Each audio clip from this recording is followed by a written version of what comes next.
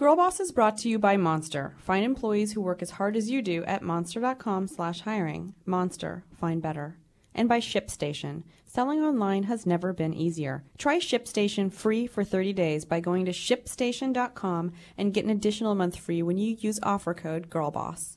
And by Lola. Get peace of mind about what you're putting in your body with Lola's 100% hypoallergenic cotton tampons. For 60% off your first order, go to mylola.com, MYLOLA.com, and enter GIRLBOSS when you subscribe.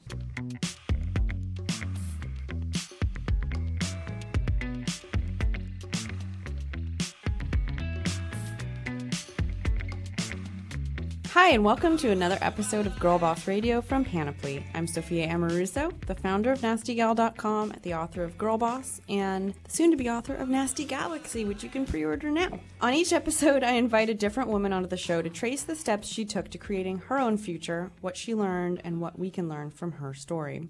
Today's guest is Julia Landauer. NASCAR racer Julia Landauer has the need for speed. At 14, she became the first and youngest female champion to win the legendary Skip Barber Racing Series.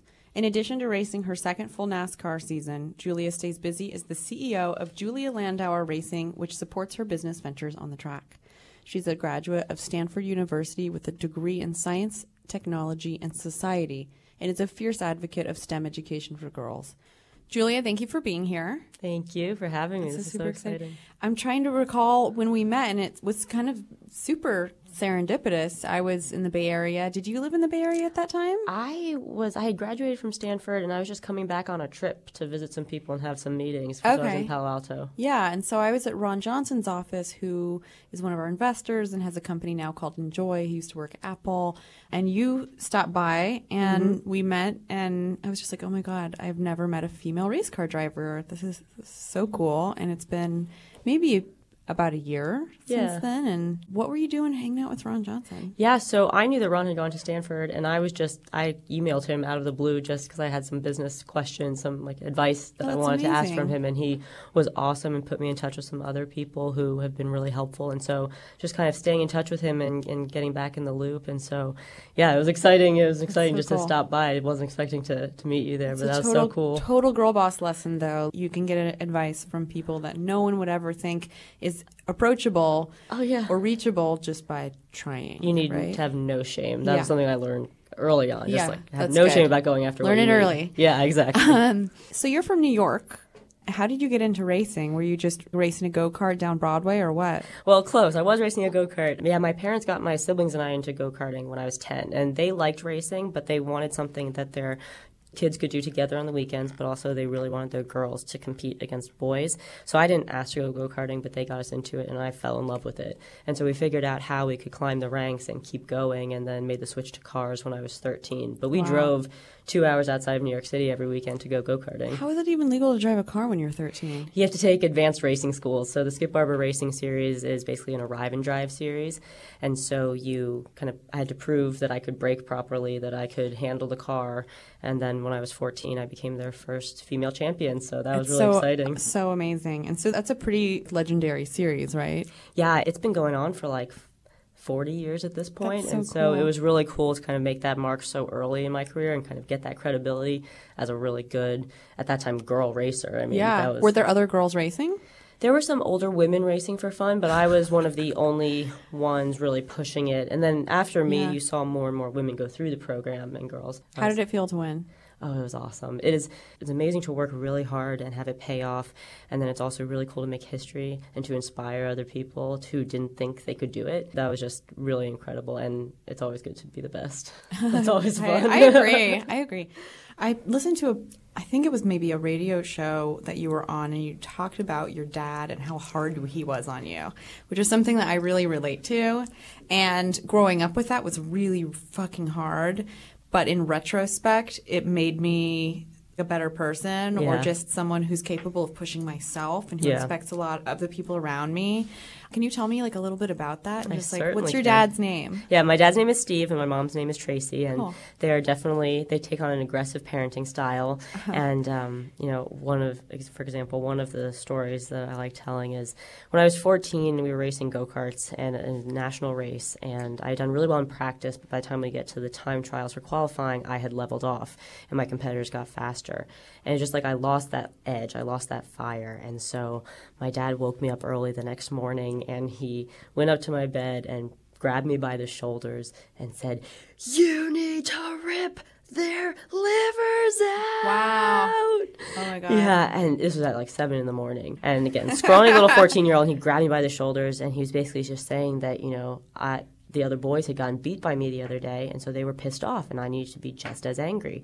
And so it was through that really aggressive, just sparking a fire in me that he was kind of giving me permission to be aggressive in a way that I was never being told. I mean, as a 14-year-old girl, I was going through puberty. They weren't telling me that in school, for instance, and it was very liberating, and we had a really successful go-kart weekend. So, he gave me a hard time and made me very uncomfortable, but as you said, now I'm at the point where I see that life starts outside of your comfort zone, and I'm so grateful that I was so uncomfortable growing up a lot of the time, and not in a bad way. It wasn't an abusive way by any means. It was just, get your shit together now, and they were giving me a great responsibility and a great opportunity to do something super cool with racing, so they were going to expect me to behave accordingly, and it's definitely helped me. Yeah. So you live in Charlotte, North Carolina now, but you went to Stanford. Not only are you an accomplished race car driver, you also have an incredible degree in science, technology, and society. Yeah. What does society mean? Science, technology, and society, it's meant to be very interdisciplinary, and it's supposed to show that you have some technical understanding as well as some humanistic components, right? So they want having a technical knowledge on its own may or may not work if you don't know how to integrate it into society. So you're a human machine. It's it's basically a human-machine interaction. It's the right brain education. Exactly. So it was really cool. Gave me a lot of freedom. And with racing, it's a different type of sport because it is such a business. It's so financially based. You need sponsorship to keep climbing the ranks. And so I knew that my parents were going to come to an end in terms of funding my career. And so in addition to wanting to further my education, Stanford was really cool because it's so innovative. It's in a hotbed of new technology that's coming around. Great alumni program for networking, and it was in California. I kind of wanted to get far away from home for a little bit. Yeah, that's a good thing to do at a young age. Yeah. And at what age did you have the perspective, because I don't relate to this, to say, I really want to integrate the human-machine dynamic and study at Stanford these things that can then benefit my racing career. And now you're, 23? 24. 24, and you're actually doing it. I really envy that. I think it's so cool and so mature. But who helped you arrive at that? Or did you do research on what your major could be? Or was it just always natural? You were so fascinated by the fact that you could drift with a machine. Yeah, so it's definitely the latter. When I was 10, 11, 12, I was a scrawny little girl, and I was able to manhandle a machine. It was so cool to be able to make something go really fast, to understand the basic level physics behind why the go-kart would handle a certain way. So that human-machine interaction was just always interesting. And then as I did more research, and I went to a math and science high school, so this was kind of always in my mind, I just did more research and figured out what really turned me on with school and what really turned me on with racing and how I could combine those, and had a lot of help from my parents along the way. I mean, they've always been very supportive and really encouraging me to pursue what I want and helping me find the feasibility in that. And so I feel very fortunate with that. But I don't know, I think I have a can-do attitude, and there's a lot that I want to experience and a lot that I want to do. And so that naturally drives me to keep learning more on the race racing is so interesting because unlike many other sports, it's not divided by gender. Anyone can operate a vehicle. Definitely. Are there any other sports like that? I think fencing might be a little co-ed, and maybe like competitive skydiving, I think.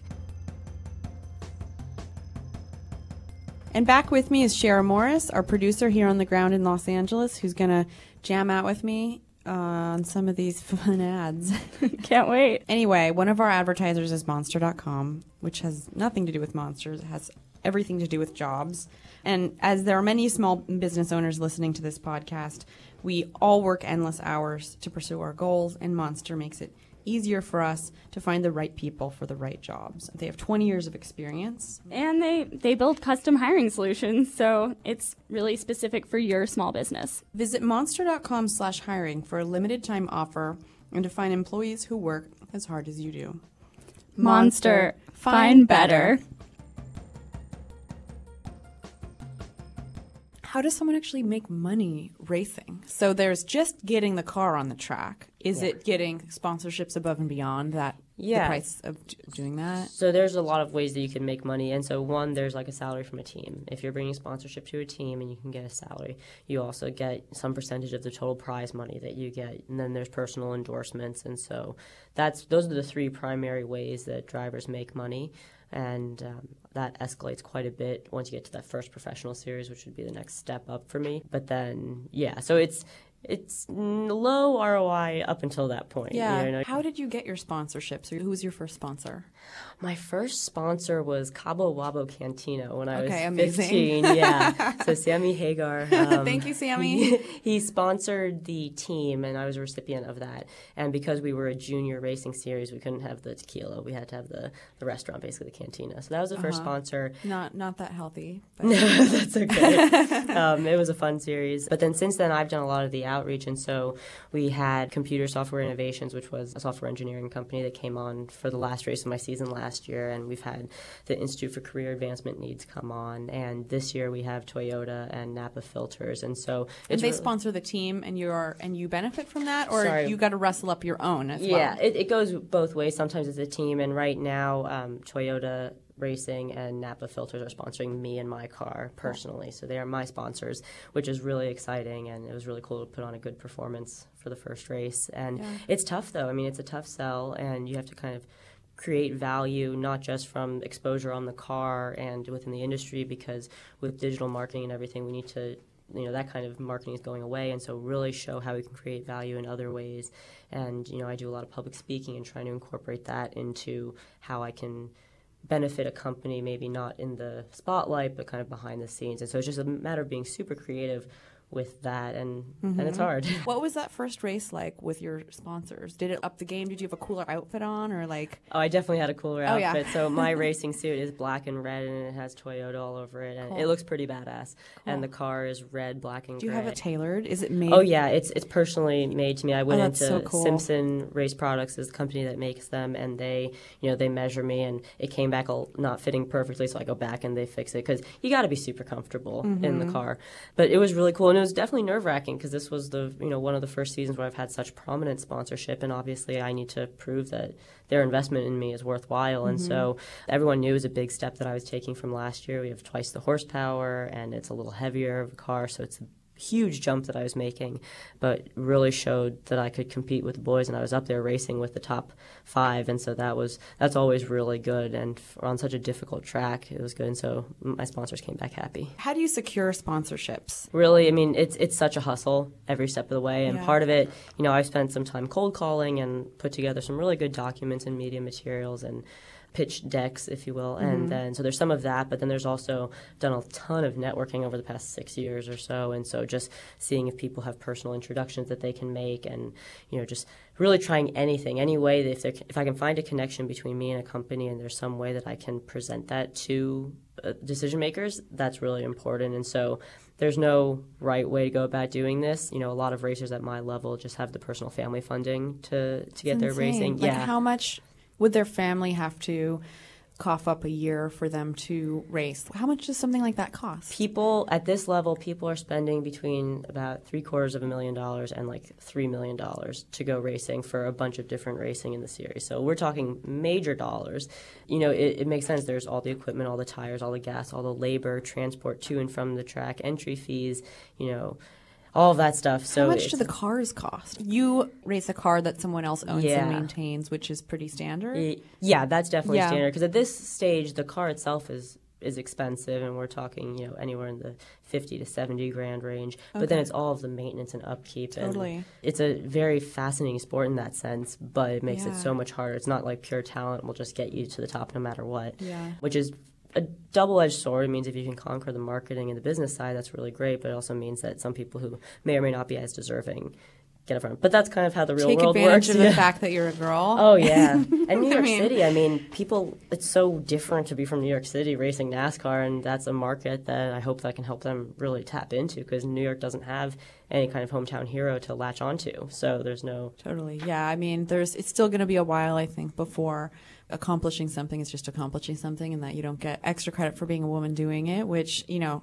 I have gotten, and I'm sure you've gotten, and that's the state of affairs today. So you use your responsibility wisely, but it's also something that while you can take advantage of what you can without harming other people, you should do it. Right? I completely agree with that. And, you know, there are enough uphill battles that we face that I know that we can take just advantage of. Just like waking up in the morning is hard enough. Like, oh, I know. Racing sounds like such a dangerous thing, but you know, so does flying through the air in like a really heavy airplane.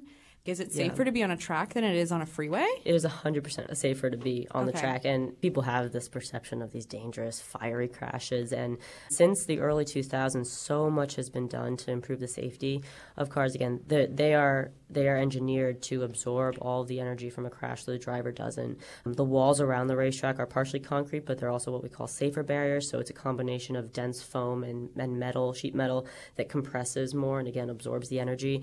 So, you know, there are the couple of fatalities and the couple of broken bones in the thousands of racers that are out there, but for the most part, it's really safe. We don't have anywhere near the, you know, minor but sidelining injuries of soccer or football or even like track and field. Like, you know, we just don't really get those types of injuries. Football's tough, and like, you know, parents will come up and say, to my parents, like, how will you let your kids do that? It's like, well, they're not getting concussed. They're not breaking any bones. Yeah, totally. I've heard you've crashed a couple times. Yes. Can you say crash or do you say collision? They taught me the word collision when I watched those videos in high school when they taught us how to drive. No, we crash. We hit the wall. Yeah. Yeah, so crashing's interesting because there are the really big, dramatic crashes that you see on TV a lot. And that happens sometimes, but then there's also just you'll hit the wall a little bit, just enough to damage your car and then not be able to keep racing. So I've done plenty of that. Everyone has. I've had two really bad crashes. One was when I was 16, my axle, which keeps the wheels together and kind of has the brake system on it, freak accident, it snapped in half. And so basically I lost my brakes and I lost my steering. So coming out of the corner, I just went straight into a concrete wall. And the car is built to crumble, right? It is built to absorb the energy. That's a lot of the physics behind it, so that the car absorbs all the energy from the crash, not the driver. But it's still pretty dramatic, and you're just like, oh, everything hurts, and have to get out of the car. So was able to walk away from it. The other one was we were 5 laps from the end of a race. Now, these laps are 16 seconds, so we were about a minute away from the end of a race. Someone had spun, and so we had all bunched up together, and we were about to restart the race in 2 columns. And so the guy behind me just started pushing my bumper so much that he got stuck in my bumper and just kept ramming on the throttle. And it sent me sideways, and I ricocheted off the outside wall of the racetrack onto the inside wall of the racetrack. Did he apologize later? No. What? No. I mean, crashing happens, but it's just such an unnecessary, aggressive move. And my car went from like its normal length from nose to tail. So he was like a dick. Yeah, definitely. That's insane. And I went to go. He was like this 40-year-old guy. And then I went to go talk to him afterwards. I went up to his trailer. Didn't barge in because that's not what you do. It's not good sportsmanlike. But I went to his trailer and wanted to talk to him. And his wife or girlfriend came out, and she's like, oh, no. You can't go in there. What do you think you're doing? And I was just like, do you think I'm going to beat him up or something? Like, I just want to talk. And she looked at me like, no, well, you're clearly not going to try to fight him because that would be dumb. But no, you can't talk to him. I was like, wow, what an unsportsmanlike guy. So you have those things in racing. But as you move up, you know, you have to race the same people all the time. And so if you're known as a bad sport, that's going to come back to bite you. Do you have any rivals? Is he a rival? Well, I haven't raced against him since then. So, but no, this year this past weekend just started my first race of the season. And I'm really happy that I feel like I'm meshing pretty well with my competitors. You got some younger guys and you got some older guys. But, you know, once I prove myself on track, which I've more or less done already, you know, they see you as a competitor.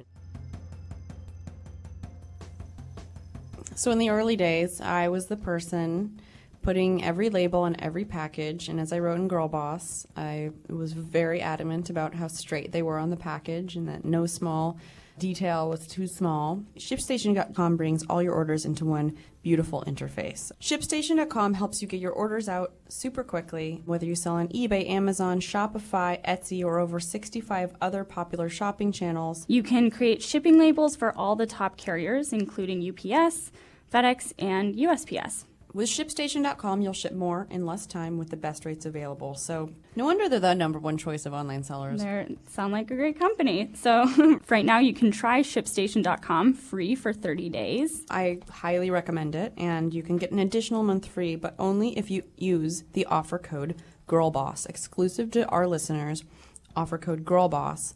Go to ShipStation.com. Before you do anything else, click on the microphone at the top of the homepage and type in GIRLBOSS. That's ShipStation.com. Enter Girl Boss.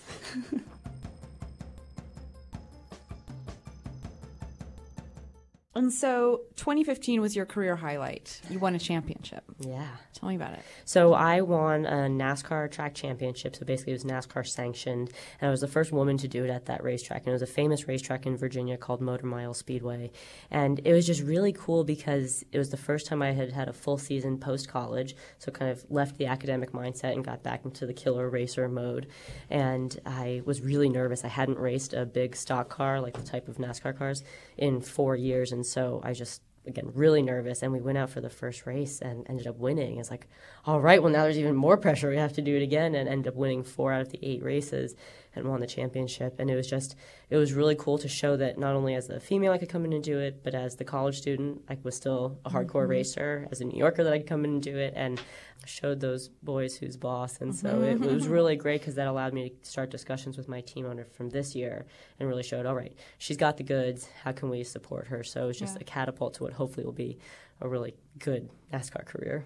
You just completed a race 2 days ago. Where's Irwindale? Irwindale, California is about 45 minutes to an hour east of LA, a little northeast of LA. So I think it's like 20 miles or something. And there's a track there. There's a racetrack there that's a pretty famous shorter racetrack. So it's not on the top level NASCAR circuit, but it's in the development series. And it's a beautiful facility. They get a big crowd out there. And so it was the first race of the NASCAR K&N Pro Series West season, which is basically the last amateur NASCAR series before you go pro. Wow. And so I got the opportunity to race this year with the championship winning team from last year. And Toyota Racing is my sponsor, as is Napa Filters.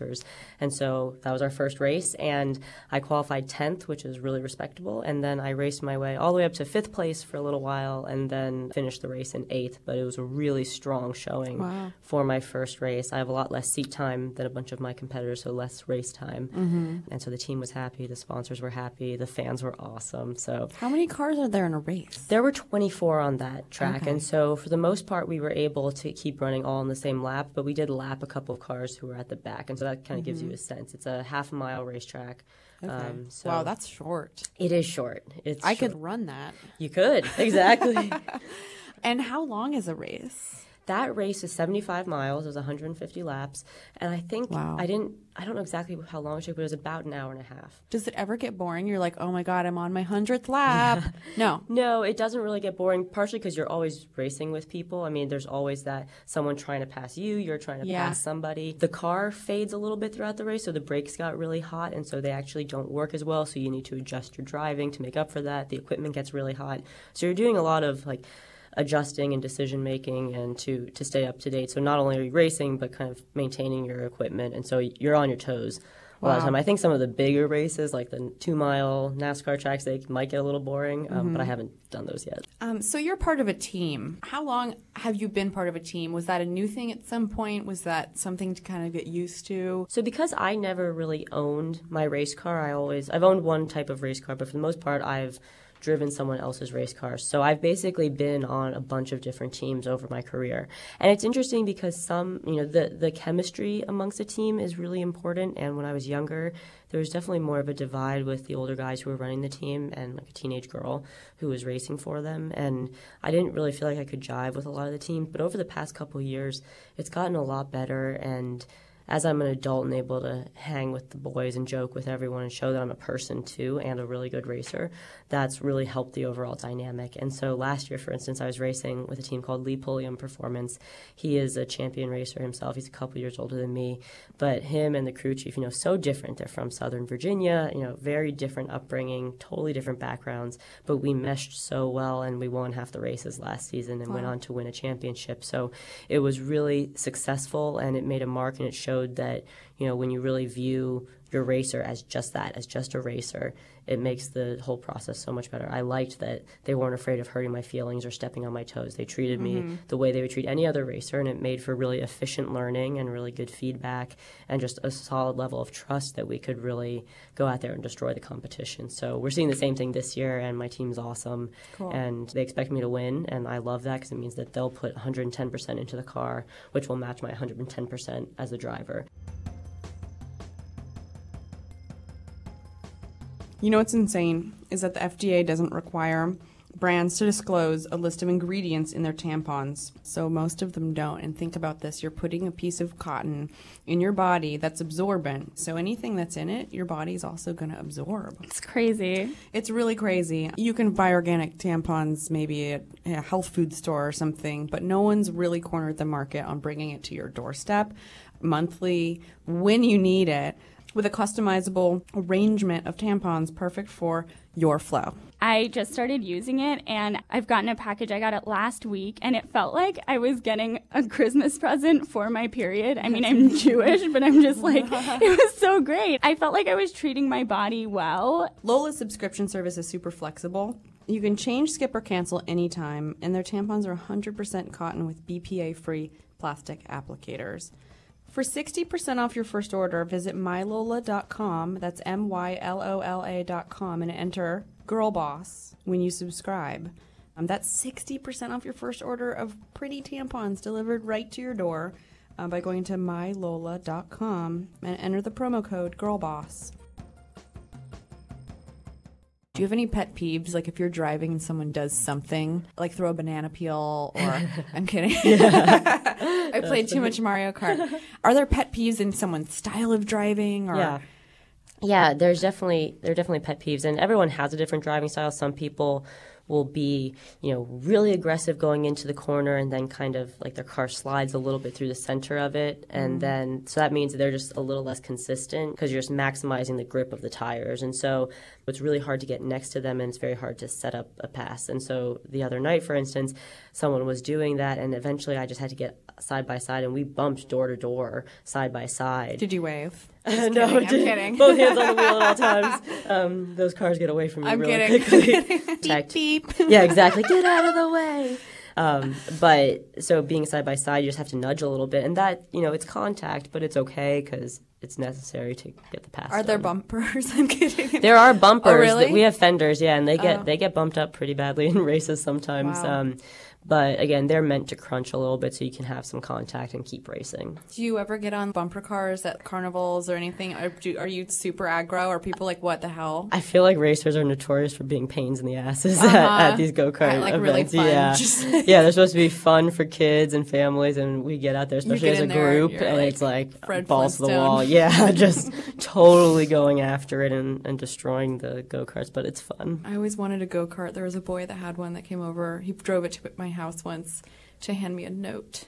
He had written me a note, and my parents were like, boys? No boys here. Get out of here. Oh, no, you didn't get to drive the go-kart. Super mean. Yeah, I know. What age did you actually start driving an actual was it when you went to college that you got like a car? Did you even... So I got my driver's license when I was 18. Mind you, I got my racing license at 13. I know. And I started regularly driving when I was 20 when I finally got a car at college. And what did you drive? What do you drive? It's a Volkswagen GTI, so it's cool. stick shift. Those are fast. They're fast, they're small, it's easy to park. I'm a terrible parallel parker, actually. Oh, really? Yeah, I'm just not, I don't know why, I'm just not good at it. It's not fun. It's not fun, it's not easy. I've never had to do it in racing. Have you ever gotten a speeding ticket? I have gotten a few speeding tickets. Yeah, I've had to learn how to use cruise control because I just don't like driving on the road. You just want to go fast. I don't like the other drivers. Can you do tricks and stuff? Drifting, I can, but I don't. It wears the equipment pretty badly, and the tires are expensive. So how have you applied STEM to your racing, and what do you hope to do with the education that you have and all that you do with your company? Yeah, so with STEM, there's the physical component and having a better understanding of how the car is set up, and that allows me to give better feedback to my crew chief to make changes to the car. I understand, what it's doing, what the balance is doing. So there's that. But then also just in general, I think, racing is such a technology-oriented sport, and there are ways that it can be more efficient and more advanced. And I hope to, regardless of what the driving part of my career looks like, I hope to be able to kind of continue to see that progress and the advancement, and to continue advocating and supporting STEM education. I think it's really important. It's definitely hit in certain parts of the country, but I think there are so many kids who get really excited by this stuff, and they don't have the resources yet. So really trying to work on that and integrating it, and hopefully trying to help with the automotive industry and making it more environmentally friendly. That's a long-term goal of mine. Electronic NASCAR? Maybe not No. electronic. No. I have mixed feelings about that. I'm kidding. Electricity is so cool, and it's really cool what we can do, but I still like the smell It's of like fumes classic, and rubber. yes. Yeah.